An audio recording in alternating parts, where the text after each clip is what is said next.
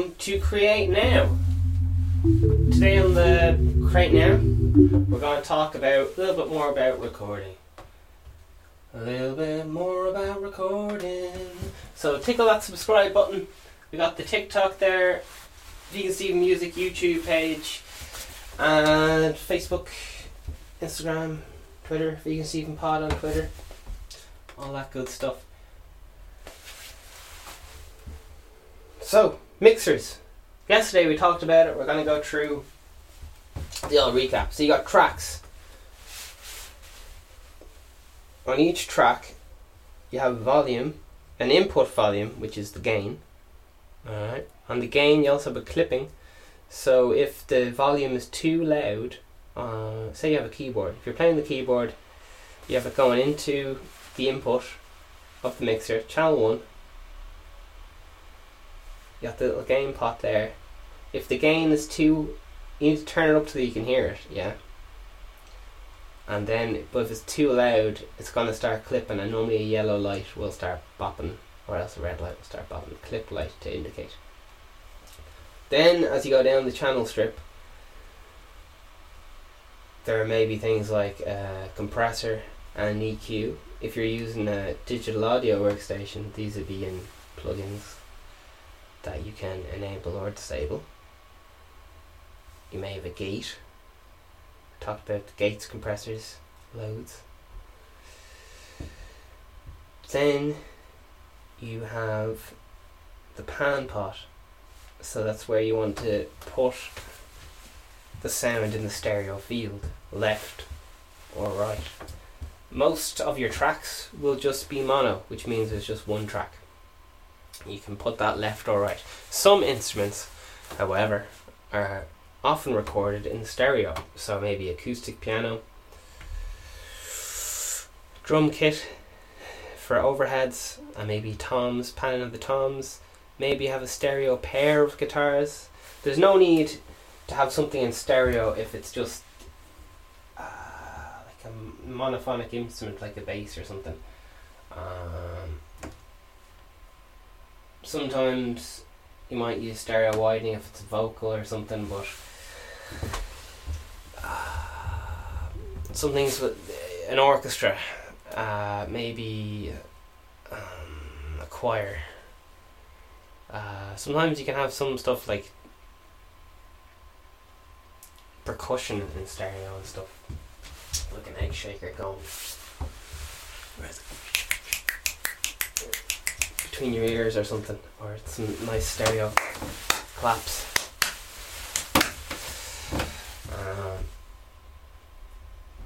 So yeah, you have your stereo track or your mono track. You're going to be panning that. Generally just keep everything straight. Then you go into your volume fader,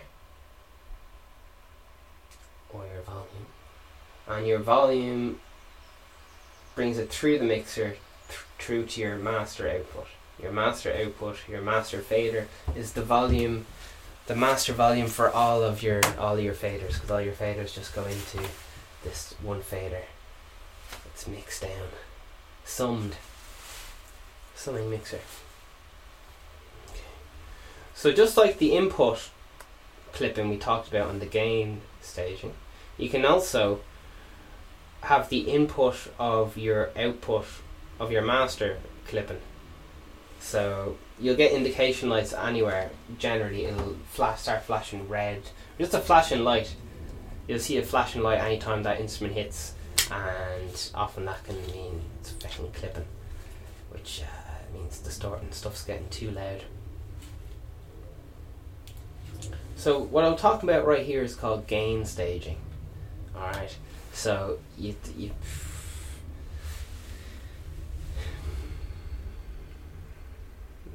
you're just making sure the signal is flowing through the input to output without the signal being degraded, so without you losing headroom, without you getting your dynamics squashed or interfere or getting a load of noise introduced. So in that case you may bypass, that means disable your compressor, your EQ and everything. So all you have going on is you just have your Your instrument coming in the input. The input, once again, you have a volume knob for your input. How loud do you want? Does it need to be turned up a little bit or whatever? Comes through. You might have your effects bypassed. That's your compressor, EQ, gate. Sometimes you'll have a spatial effect such as reverb or delay. Alright. There's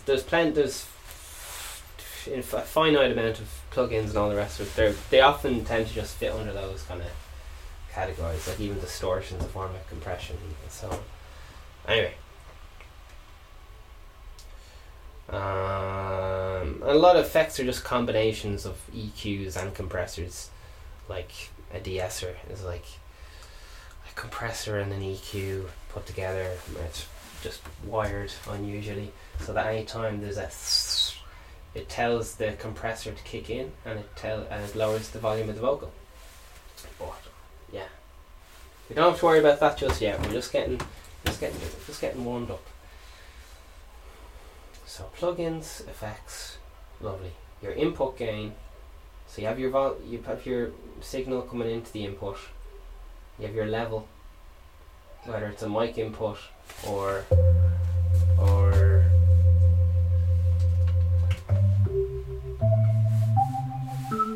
okay, get this going.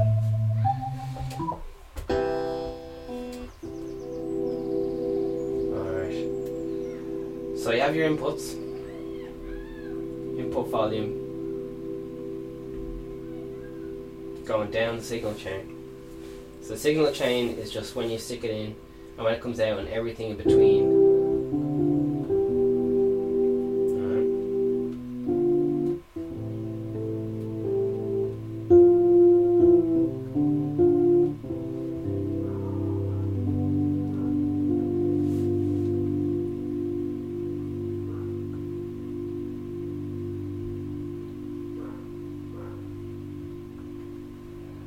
So if the sound starts sounding all distorted, what's happening is your gain staging is all messed up.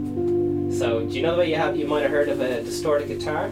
If you wanted to get that effect out of a mixer, you could do it by cranking the input gain so that the signal is coming in way too loud and the top of the dynamic range is just swiped off.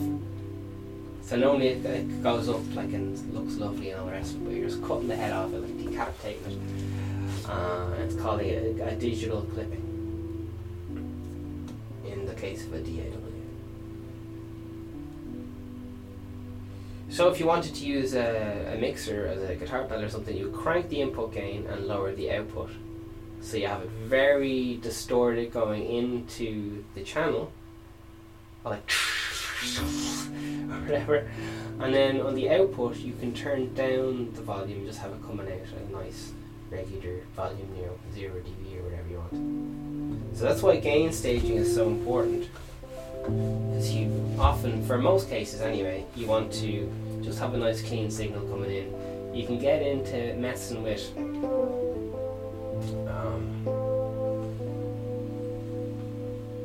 different textures by distorting the console or even the software, for example. It's a very useful tool. Many big mixers use digital clipping for snares because they like that white noise that just cuts through the mix for that one split second when the snare hits. So digital clipping is gorgeous, but in certain situations. So, but if you don't know what you're doing, just try to avoid any red lights. The meter, there's a meter, a UV meter or whatever, which jumps up and down with the volume or dynamics of the sound. You'll probably notice that jumping up and down. And just above it, maybe if you clap or something, it'll jump up and a red light will hit. And that's when you're reaching that digital clipping. So to stop it clipping, what you can do is use a compressor.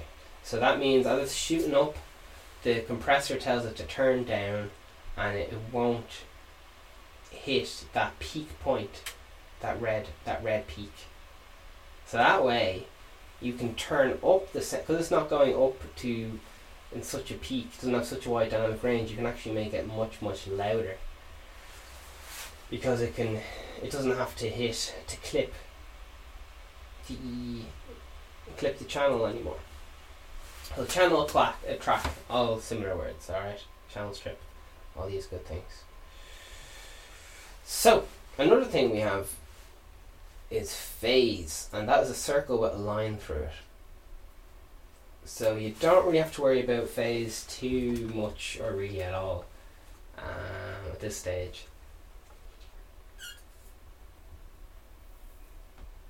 It just creates the inverse of the wave. So if the wave is going up, it will make the wave do the opposite, so the wave will go down. And in theory, with phase, if you have two things the exact same, in theory, and you flip one out of phase and play the two at the same time, you'll have silence. Alright? So they cancel each other out.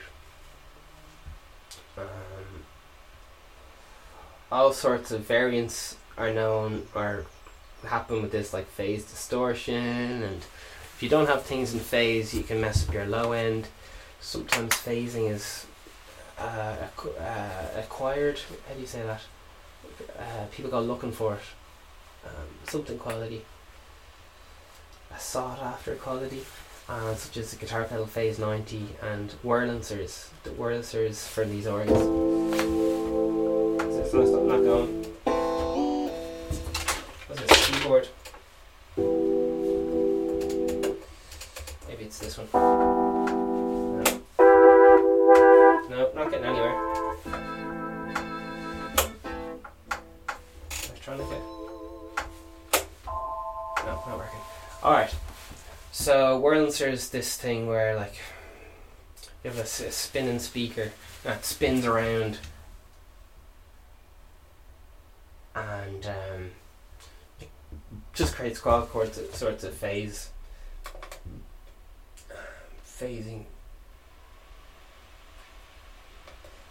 To this day, they still use it on backing vocals. Okay.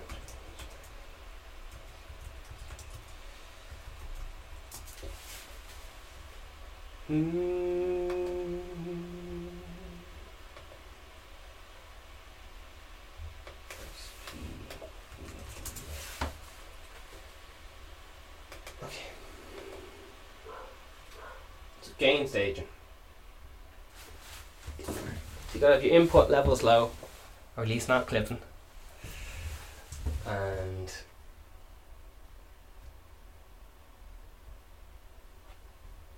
just not clipping. Easy peasy. You got your mute button. Mute means if you press it, it'll stop it talking. And you got your solo button, which means you'll solo every other track in the session or on the mixer apart from that one track. It's like a vocal solo. If you hear someone singing in the choir, singing by themselves and the whole group stops, just that's what it is. When I hit that one, I hear what that sounds like. Alright. Solo button, mute button, phase, flipping the phase, so that's a circle with a line through it. Phantom power, which is plus 48 volts, which you only need to use if you have a hardware mixer or sound card and your microphone needs electricity. There you are. So a condenser microphone. So maybe if your microphone isn't working, it might need phantom power, which is also at 48 volts. Effects, send and return. That's how much of your signal do you want sent off to an effect, such as reverb, and then it will come back on that same track. So that can be very helpful if you just want reverb on certain things, like only the vocals and only the guitar, but you don't want it on anything else. You can send a split of the signal off to the effect and it will come back. Okey-doke. And that way you can use you can have reverb on all sorts of different tracks and different amounts with only one external reverb or one external delay. So it's very, very nice for creating a cohesive sound to put your whole mix in one room, as opposed to using different reverbs for every single instrument, which I personally do. But you can get painstaking and all the rest of it. and it can sound quite artificial if you use different reverbs for each thing, and also you use drains the CPU power and all that stuff. But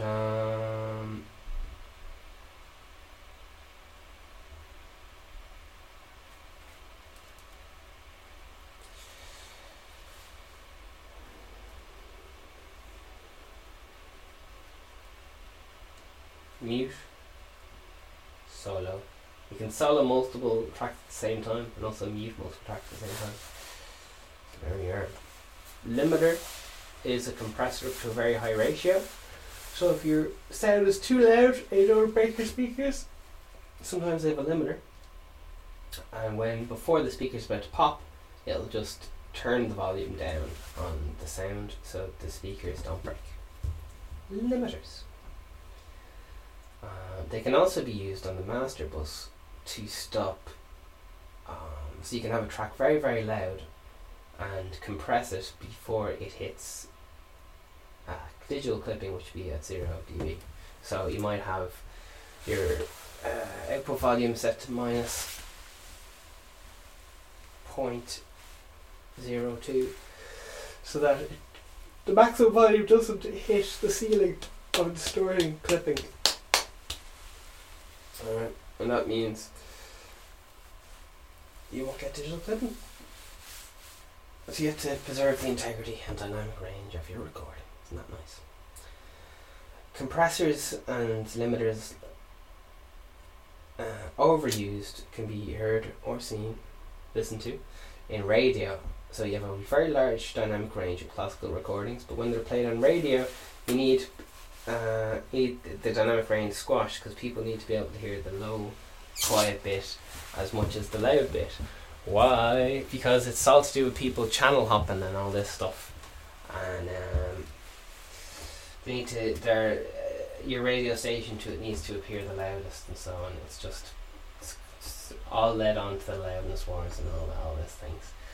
But the voice just needs to be heard. Think of all the radios. You don't know what radio your voice is coming out of. Could be tiny speakers, could be big speakers. So you're just gonna blast it through.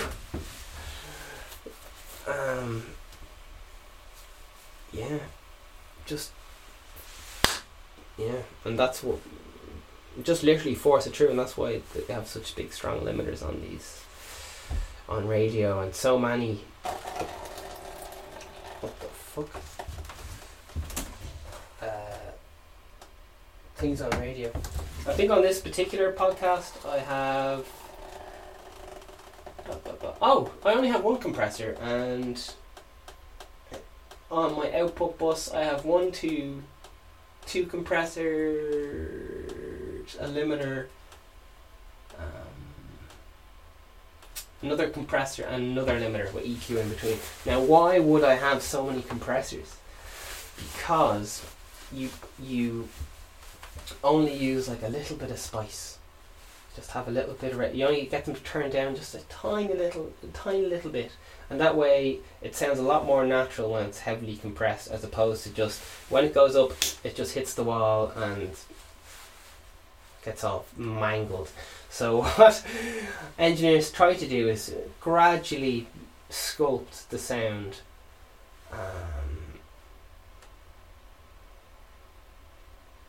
in preparation for hitting that brick wall. And often you never even need to hit that brick wall because it's so well carved before it even hits it. So yeah, it's just about being loud. Louder appears to be better. If you listen to one song and you say, oh, this is fucking great, yeah. And then you hear another song that's a lot louder, you'd be like, whoa, this song is so much better than the other song. And if you go back to the other song that's really quiet, you might be like, oh, it just doesn't feel right, And it's just to do with the kind of psychological illusion of thinking louder is better. And that's why compressors are so confusing. We're trying to set them up because we gotta do A/B testing and so on. Listen to them in and out. So radio, heavy compression, heavy EQ, because people will be listening to this in all sorts of speakers. It's not like people are going to be listening to in the room you recorded it in or anything. They're listening to it on like broken earphones. Maybe only one speaker works on their system. So you gotta slam. Just have that sound crisp and ready for market. Alright, so transport bar, that's the button with all your buttons on it, like record, stop, play, forward and backwards. Alright, so I am dipping a little bit in between hardware mixers here, that's similar to recording consoles, and digital audio workstations. Now, all the digital audio workstation as a DAW is trying to recreate like a console, so they are the same thing. And instead of hardware effects, you have a thing called a plugin where you can use a compressor is like an app or whatever you want to call it. Alright, have a great day. And it's so confusing, so don't worry about it. I haven't even mentioned like impedance of different inputs and anyway, just look out for the clip-in light. If something sounds very bad, maybe put a little bit of reverb on it, it won't sound so bad. That's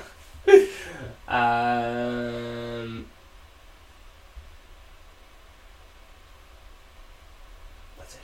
Alright. Enjoy.